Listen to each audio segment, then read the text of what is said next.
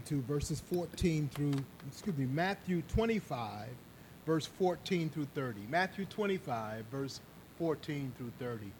If you don't have a Bible of your own, our ushers have Bibles available. Just raise your hand. They'll bring a Bible to you that you can use throughout our service this morning.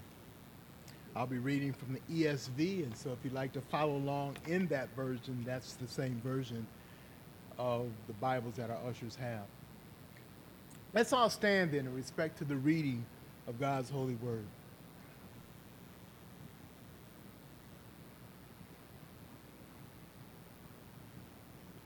Let's give our attention and respect to the reading of God's word.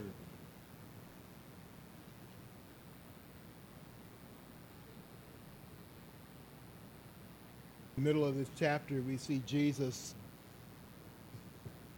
telling another parable about the kingdom.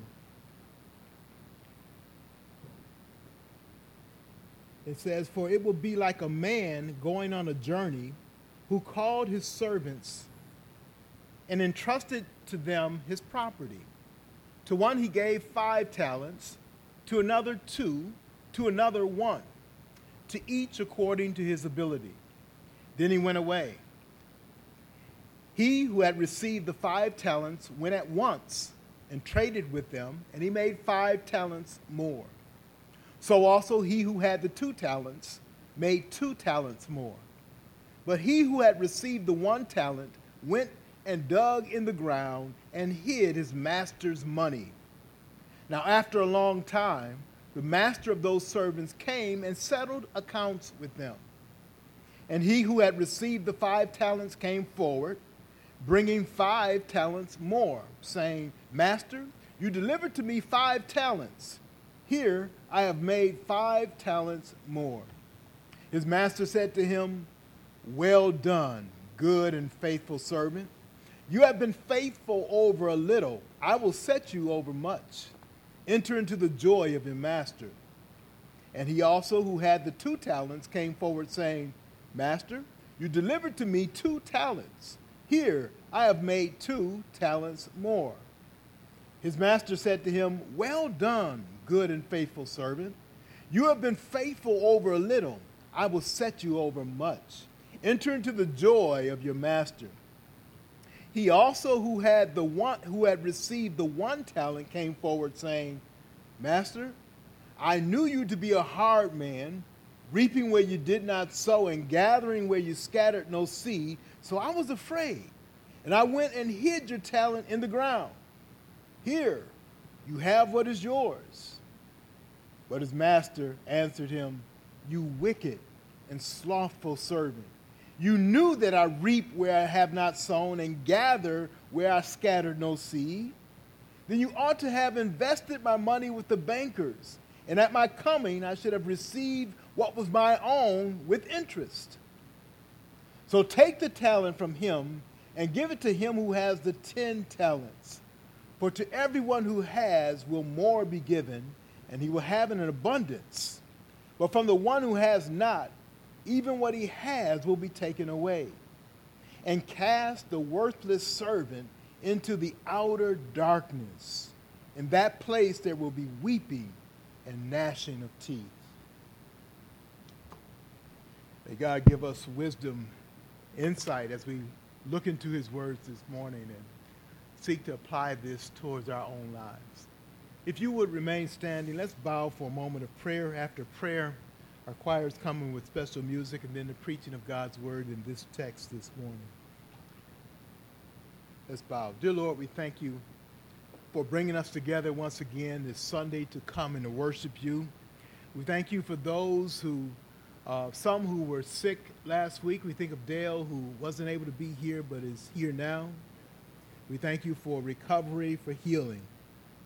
We pray for David and his recovery, Lord, and the attack that he suffered. We pray for his healing, not only of his body, but in his mind, that he can continue to trust in you in spite of the evil that's been done to him. We pray for Sister Brenda Adams and her recovery, as well as her husband who had a stroke earlier. And we pray, Lord, for his healing, spiritually for his heart to be turned totally towards you, and that to be evident in his life and in his works. We pray that you keep that family, watch over them, protect, heal, and bless. We pray for the Keys family, Lord, as they go through this week with the service of their brother and his death, funeral service for him. And we just pray that you would allow those in that family who know you to be a testimony and to share the gospel. It seems like there's not a lot of room in a service to formally present the gospel, but I pray, Lord, from person to person and from conversation to conversation, you allow the testimony of your word to go out. Lord, I pray for the Galster family, Don Galster, Dr. Galster, and losing his brother.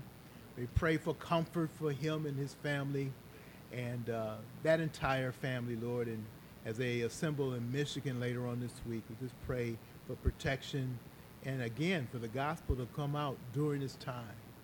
It's a time of death, Lord, where people have to deal with something that they have often put off and ignored and don't want to deal with because they're not prepared for death.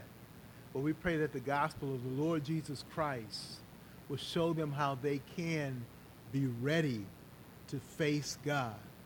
They can face him confidently because of their trust and faith in what Christ has done on the cross for them.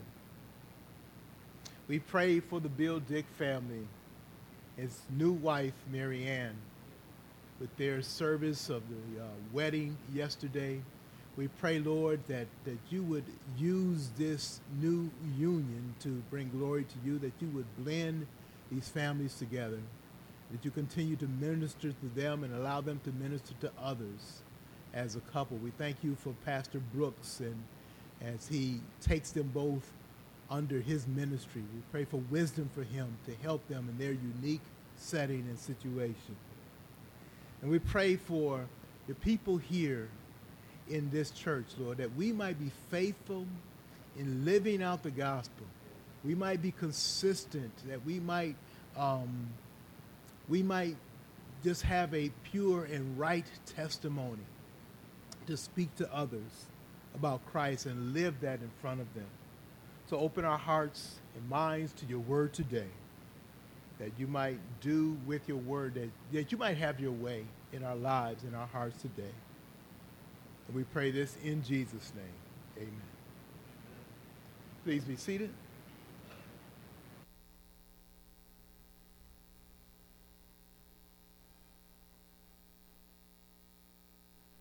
We track in our series now in Matthew chapter 25. From history, we know that Jesus is in the last week of his ministry before the crucifixion. He is just days before going to the cross. He has shared a woe of judgment to the Pharisees, the Sadducees, the elite who have rejected him wholeheartedly. Remember, he started with his coming into Jerusalem on a donkey and going into the temple and clearing the temple and being asked questions. What authority do you have to do all this?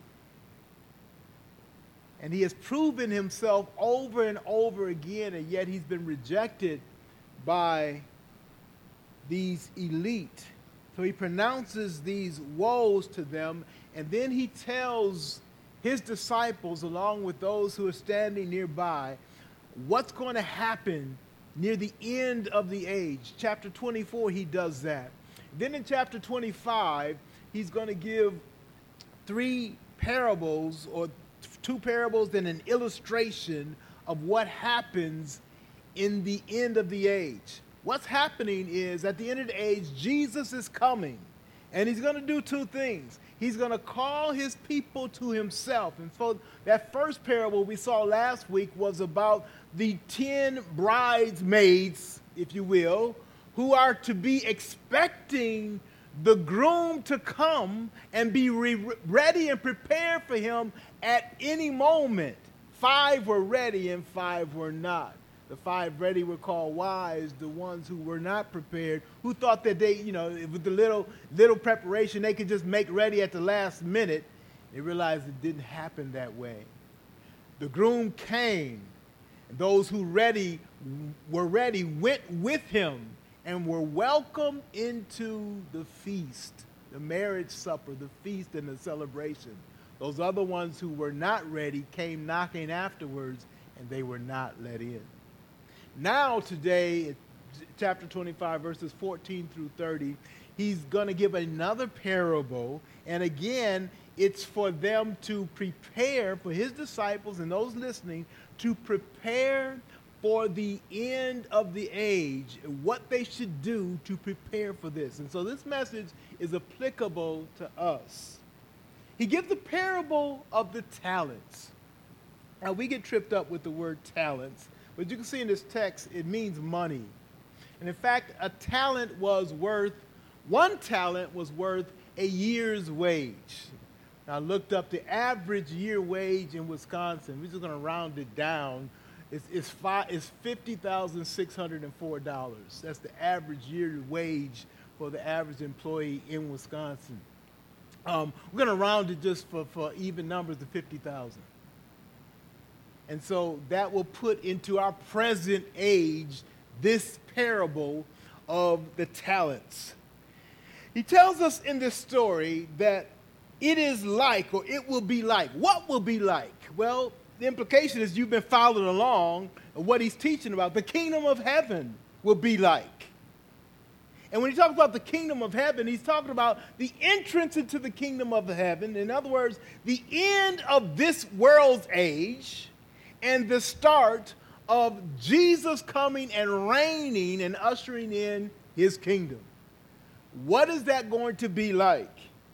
Well, the first parable, it'll be like those who need to be prepared, and some will be and some will not. The second parable, it will be like these talents. It will be like a man, he says, going on a journey, who calls his servants and entrusts to them these talents. Let's just go over the detail that he shares, and then let's make application or what that detail means and what it means for us today and anybody listening to this story. He tells the story of a man who goes on a journey, and he entrusts to his servants his property. There's an expectation that he wants his servants to manage this amount of property or money so that when he returns, they have a return on his investment.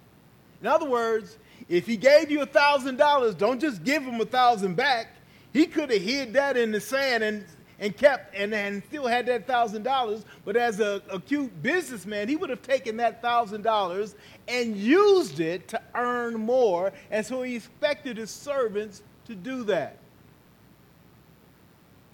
He gave to one servant 5 talents. Talent is money.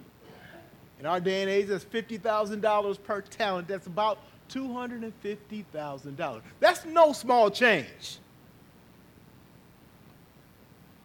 $250,000. To another servant, he gave about $100,000.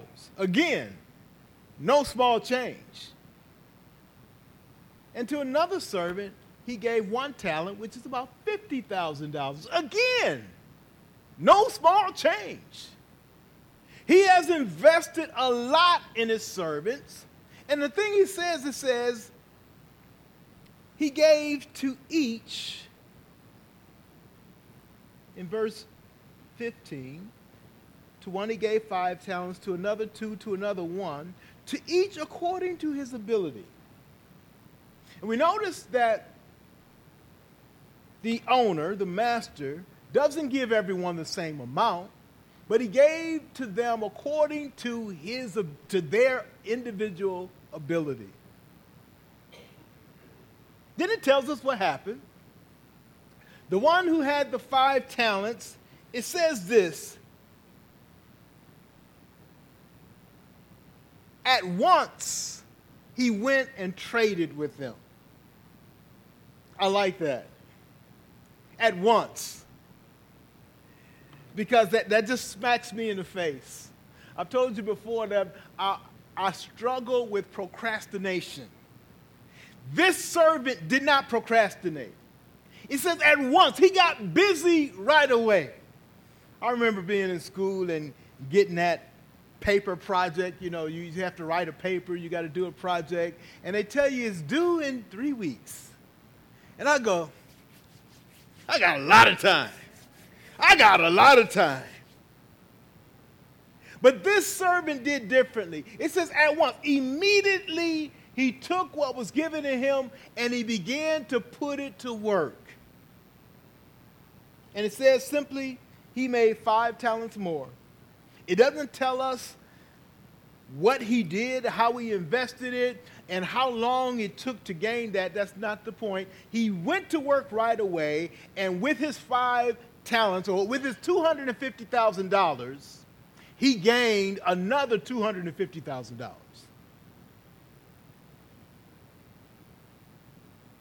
The one with 2 talents did the same thing. He went to work right away, he applied himself, and he took his $100,000 and made $100,000 more. Then it said that last servant, he took his measly $50,000, dug a hole, and put it in the ground. It says he hid his master's money. Now it says in verse 19, now after a long time. That's a key phrase here. After a long time. Because you'd ask, well, how long? The point is, nobody knows. None of the servants knew exactly how long it would be, but it was a long time. After a long time, the master returned. And notice what he does when he returns. The word here he uses is he settled accounts with them. It's a day of reckoning, a judgment day. He's going to call each one into account to give an answer for what it is that they have done with what the master has given them. Notice how he does that. He starts with the first one. He says, he who had received the 5 talents came forward. That's another key word. In other words, there's no running and hiding. He's calling you to a meeting and you will appear. He came forward. Now, of course, he's glad to come forward because he's got good news. He came forward bringing 5 talents more, saying, Master, you delivered me 5 talents. Here, I have made 5 talents more. I like that word here. He recognized the talents that he has. The money that he has is not his. It's been given to him, entrusted to him by his master. And he says, here, master, I now give back to you what you gave me plus what I earned with it.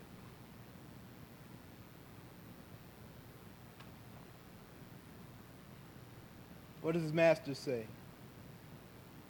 Oh, no, man, you ain't got to give me all of that. No, he says, well done. Well done, you good and faithful servant. You've been faithful over a little. You catch that? Over a little. I will set you over much. We'll get to that a little later. Next in line is the one who received the 2 talents, the $100,000 in our day's wages. He says, Master, you delivered to me 2 talents. You delivered to me $100,000. Here, I have made 100,000 more. Again, he recognizes the money wasn't his, and the profit belonged to the master, and the master welcomed that. He says, "Well done, good and faithful servant. You've been faithful over a little. I will set you over much. Enter into the joy of your master." And it tells us about that third servant. It says in verse 24, he also who had received the 1 talent came forward. He came forward. There's a meeting time. He's going to come. The master is settling accounts. Accountability. What have you done with what I gave you? Well, he has to answer for it. And he tells the story. Master, I knew you to be a hard man, reaping where you did not sow and gathering where you scattered no seed. So I was afraid, and I went and hid your talent in the ground. Here it is. You have what is yours. But his master answered him, "You wicked and slothful servant." What was he saying? I knew you were a hard man, reaping where you did not sow and gathering where you scattered no seed. He makes that sound like that's an evil thing. The master is saying, look, I expect a profit. I have invested in you. I expect to get more than what I gave you. We understand that in the business world. Why would I give you $50,000 for you to just give it back to me after a long period of time? And he explains, I could have invested, I could have just put that in the bank, which is the lowest level of investment, and gotten a little bit of return. You took my money and you did absolutely nothing with it, and you think I should applaud you because you gave me back what I originally had. He says, I don't applaud you at all. I expected you to take it and invest and bring me something more back.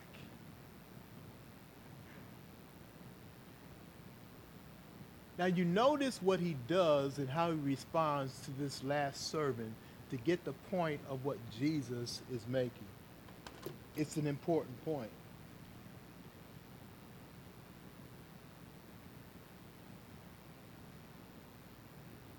He says, verse 30, cast the worthless servant into outer darkness. He calls him worthless. He calls the other one faithful, good and faithful. He calls this one worthless. And he says, cast him to outer darkness. And he gives further explanation of what he's talking about. It says, in that place there will be weeping and gnashing of teeth. Clear implication is that this is the ultimate judgment. And the servant that has been worthless and has wasted his master's goods, you say he didn't waste it, he gave it back to him. He gave him merely back what he had been given. And the master expected more than that. This servant will be judged severely in the harshest way possible. So what is Jesus teaching? He's teaching, first of all, it's a common thing of this long journey that the master is going away for a time. It's interesting, Jesus is coming up on his crucifixion, and yet he has his thoughts on how to prepare his disciples for his return, which, as we know, is going to be sometime later. But he's taking the time out to speak to them, to teach them this very important point that applies to us today. The point is clear. The master being gone for a long time represents Jesus leaving and waiting for his return. And he hasn't returned yet. You know, people say, well, you know, the Bible's been talking about this all the time, and that's why I don't know if I should believe the Bible, because it's been so long. Do you realize that's exactly what the Bible says? That's exactly what it says. If his time was short, he would not need to teach this principle and to bear this truth home again and again and again. Remember the parable before with the virgins, the bridesmaids. It was a while. It was a delay in the groom coming with the wedding party for them to gather with him. There was a time, and in chapter 24, he says, look, no one knows how long it's going to be. At the end of this parable about the bridesmaids, he says, watch therefore, for you know neither the day nor the hour. He's teaching us today that there is an intentional delay. And that delay tests whether or not we are faithful and whether or not we believe what God says. How do you know you believe? By your real action. Real faith produces real faithfulness. Well done, good and faithful servant. You took me at my word. You trusted what I said and you followed it out. Not just the first day after I left, but you continue to do it day after day after day until the moment I returned and I could see the results of what you did. If you say, I trust Jesus, your life needs to show it and will in fact show it, whether you do or whether you don't. How do you show that? Through consistent, faithful living, producing what God expects us to produce. His works, his purpose, his will. These faithful servants just didn't do it for a week and then say, okay, well, he didn't come. I'm going to go on to something else. They were found faithful until he came. I ask, what about you? I'm struggling as a pastor. I've had several people who've come to new membership class, and the moment they get out and the moment they're placed as members, weeks off, time off, ain't seen them for a while. Do you think that God is looking at Sweet Communion Roll and say, oh, well, yeah, you a member there. You cool. You good. God is looking at your faithfulness. He's looking at a consistent walk that shows that you really believe that he means what he says. Being true to him. Jesus is talking to his disciples. And he says, the kingdom of heaven is going to be like this. You have been given something by God. In this story, it's money. Because we relate to that. We understand that. In our lives, there's several things that God has given us. And things that he expects as a return. He has given us time, and he's given us circumstances in which to operate. That regardless of the day and the age that we live in, he expects a return. I believe God expects something from me. I believe God expects something from this ministry and this church. And he's driving to make it happen. And he's going to hold us accountable for what we do with what he has given us. Now, he gives each according to his ability. God didn't give me a church of 500. God didn't give me a church of 1,000. And even if he had, he would say the same thing. If I was faithful in it, you've been faithful over a little. over little. But that's not sarcasm. Because the next statement is, I will set you charge over much. There's a principle. People want to say, well, you know, on my job, I think I ought to get promoted. Are you taking care of the things you already have responsibility for faithfully? Do that first. He says, you've been faithful over little.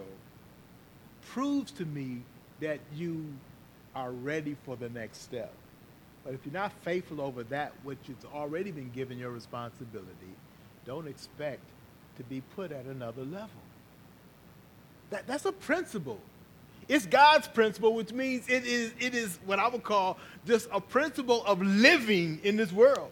He will give you some responsibility and see how you care for that, and give you more if he deems that worthy. You see, the master is saying, I've got this servant, and I'm going to give him 5 talents. And he got this servant, the other servant, he gives 2 talents. You might think, well, if he gave the servant with 2 talents, if he gave him 5, would he produce the same? Probably not. He had a limitation. He probably would take that $250,000 and just get a smaller, much smaller return. That was the limit of his ability. But this story, this parable is not focusing on the ability. It's focused on the faithfulness. In other words, don't compare what you're doing with someone else. Look at your own faithfulness. Am I faithful in what God has given me? The circumstances, the time, the opportunities that he's given me. And am I faithful in that? And if you are, he's saying to you what he said to that servant. And any servant who truly honors his master loves to hear this. Well done. You've been a good and faithful servant, and I'm not just going to say it, I'm going to show it. I'm going to reward you. Here's another thing in this parable.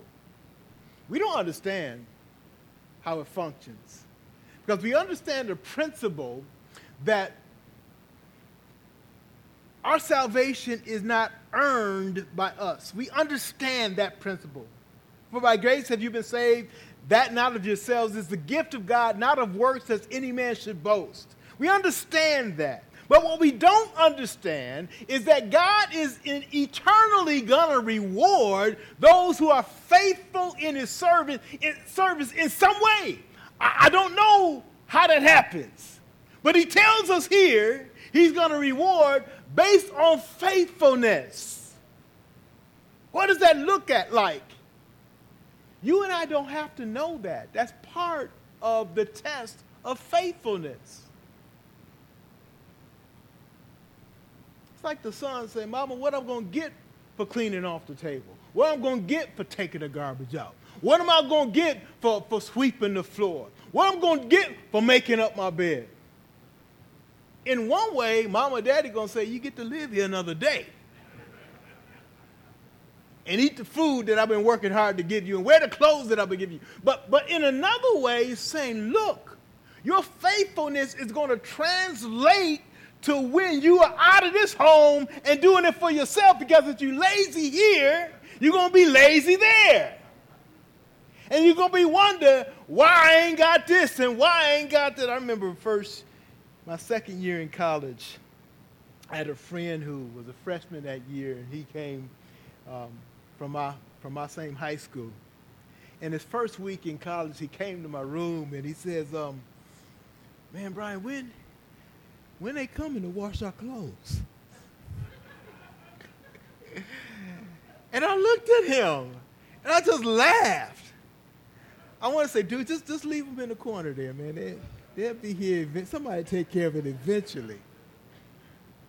See, if you're lazy at home and think somebody else is going to do for you there, then when you go to the next level, you're going to carry that same laziness, and your laziness in itself is going to be its own reward. I don't know how that works out. I haven't figured it all out. How God sets in his kingdom.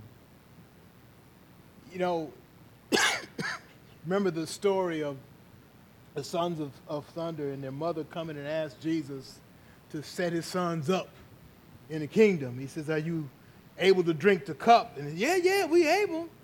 And he said, yeah, you will. Yeah, you will. Jesus does have a special place and a special honor for his faithful.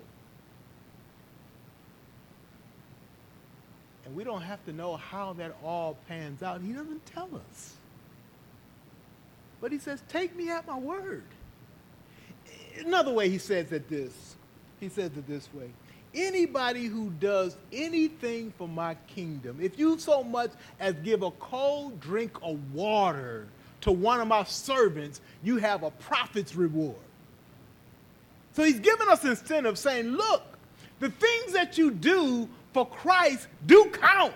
They may not mean a whole lot here. You might not even get recognition here, but that's testing your faith. Do you believe me what I say? Galatians chapter 6, he said, don't be weary in well-doing, for in due season you'll reap if you don't faint, if you don't quit, if you don't give up. There is blessing and reward in this life as well as the one to come. I just ain't figured it all out, and you haven't either. How it's all going to happen? Because God don't want us to do it because we figured it out. He wants us to do it because we have a genuine heart to serve our master, to honor him, to love him. We appreciate what he's done for us, and we recognize the opportunities that he's given to us. You know something? When the casket lays in front of the church, and my turn to lay in there has come, or your turn to lie in it has come, you will have no more opportunity here on earth to do anything for Christ.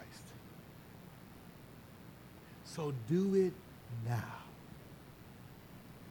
I praise God for the people in this ministry who work hard. They don't even tell me what they do. There are people who make calls and give meals to individuals and just share with people and just all kinds of things. I get glimpses and hints of some of the stuff that goes on, and I just marvel at it. Each week, we have a driver for our van who takes 2 trips to pick men up and bring them back.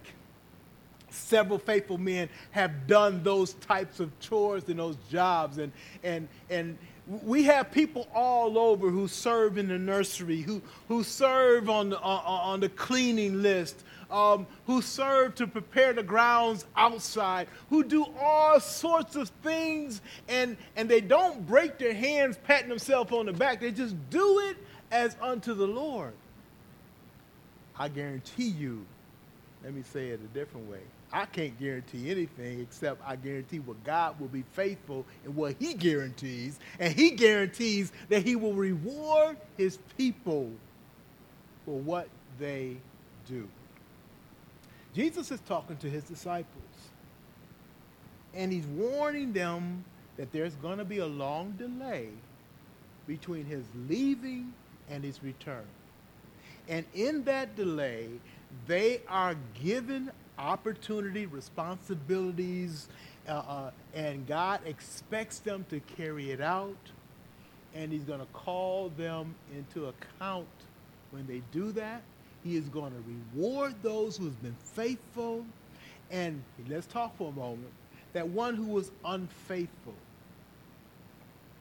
he's not just scolded. He's found not to be a believer. Did you see that at the end? Cast him to outer darkness. In a place where there's going to be weeping and gnashing of teeth. He's talking about hell.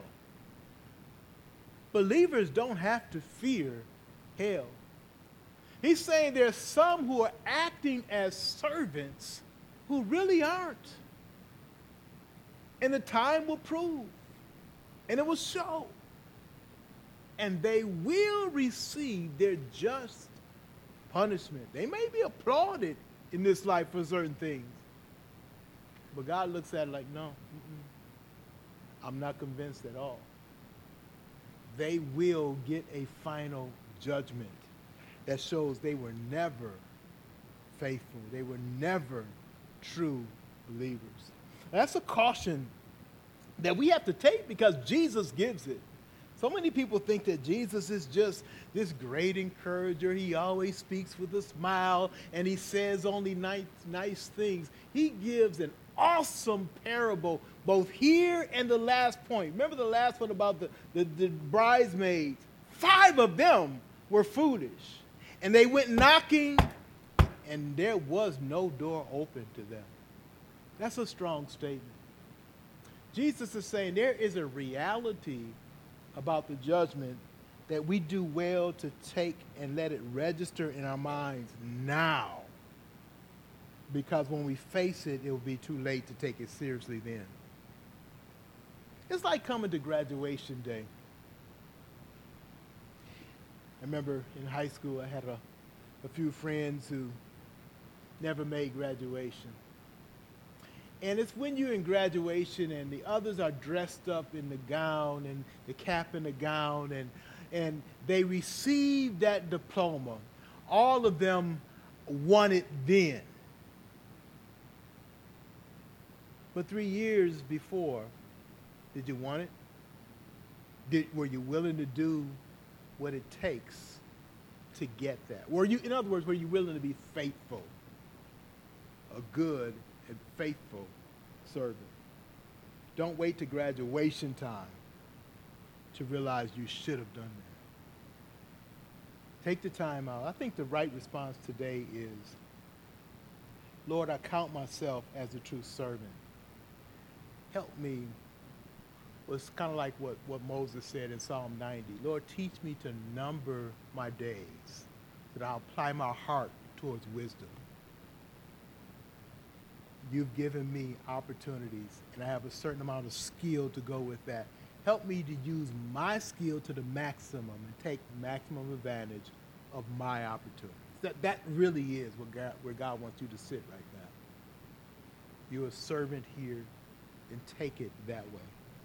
Recognize that God expects you to be busy, to be faithful in his work. Look around your church right here. What could we be doing? What is God asking us to do? Make it simple. Our goal for Sunday school was 75, and I think today we had 71, and I just shudder because I know some who are missing, and I don't know what their reasons are, but like, man, we could really achieve that. And I know our Sunday school kids section is preparing for Resurrection Sunday. And they have big plans, and they're trying to get things ready, and we have some working just hard at that. I know we have truth seekers on Wednesday, and I talked about Bill Dick and his marriage, and now he's no longer, he and his wife had headed that ministry up, and now he's no longer here. So there's opportunity now. But some are looking like, oh man, I'm doing enough. Maybe some are, but there's also some who could be busy, could be useful, could be engaged doing God's work here. This is where God has placed you. This is the opportunity he's given. Ask God to help you be faithful right where you are, not waiting for some other opportunity. You've been faithful in a little, right here, right now. I will make you charge over much. Be faithful in that little. So maybe your prayer today is, Lord, help me to be faithful. Maybe your prayer is today, Lord, help me to be engaged. What can I do during the week? what should I be doing during the week? How can I help others to tie in? How can I encourage others in your work and in the ministry? What should I be doing? Many of you have visited my house, and you know I like doing renovations. In fact, we own this house for over 25 years now, still renovating it, still doing work. My mom looks at me like, "Yeah, I told you that." But it's a work of love.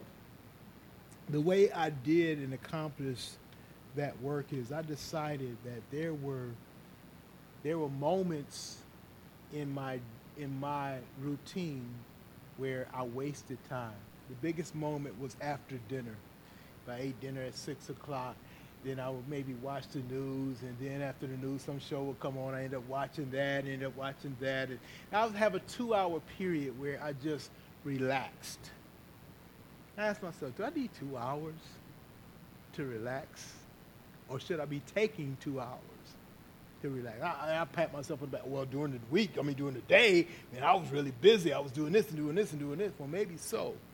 But maybe I needed 20 minutes to relax, and I could use an hour and 40 minutes to do something useful and still have another time after that to relax a little bit. And I decided my renovation of my house for those 25 years, I could do that.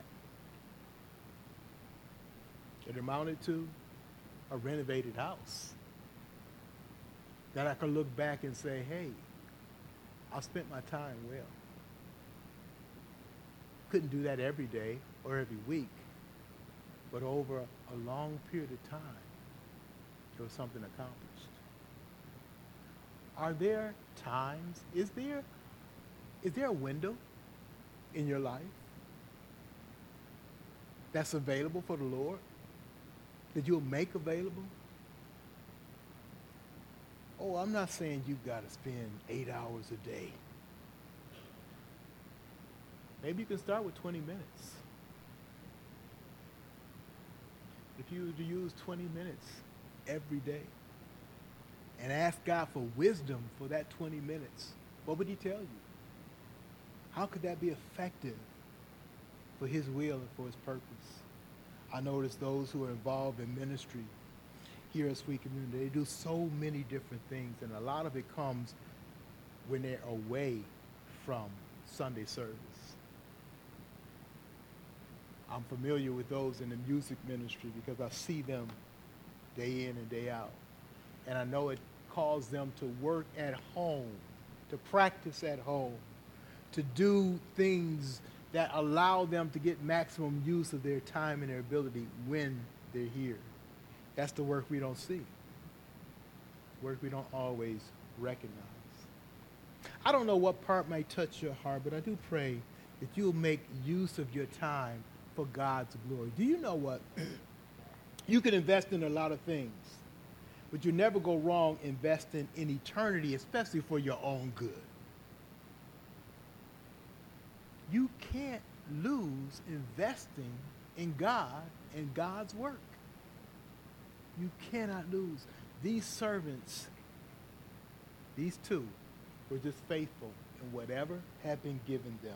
They weren't all given the same thing, but they had the same level of faithfulness. And God did not commend the one with 5 talents over and above the one with 2.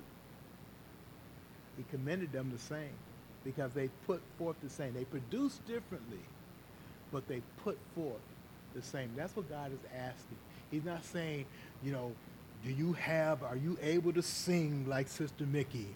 Are you able to play the piano like Chantel? Are you able to lead an ensemble like Heidi? He's not asking you that. He's saying, whatever it is you can do, are you willing to apply yourself faithfully there? Father, we thank you for your word today. The invitation is really in our own hearts. We want to say yes. We don't know how long your delay is, but we know right now, if we don't get busy right now, it'll slip away.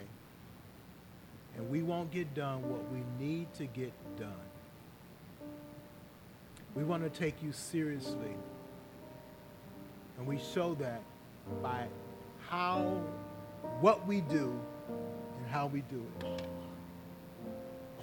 Lord, I pray that you touch hearts all over this place. I am so thankful for the great opportunity that you've given us here at Sweet Communion. We have everything we need because we have you.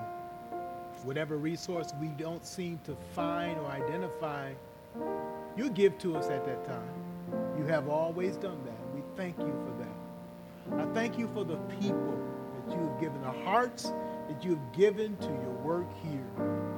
Lord, if there's some that have been discouraged, I pray that you would encourage them. May they listen and take heed to your words. You are urging us to see the time, that it is near, to see and to sense the urgency, that we can't waste any more time. So, Lord, move our hearts to simply obey you. It's really that simple. We want to do what you tell us to do. We have that attitude. You'll start speaking. You'll start telling us what it is you want us to do. Thank you for the song that's playing right now.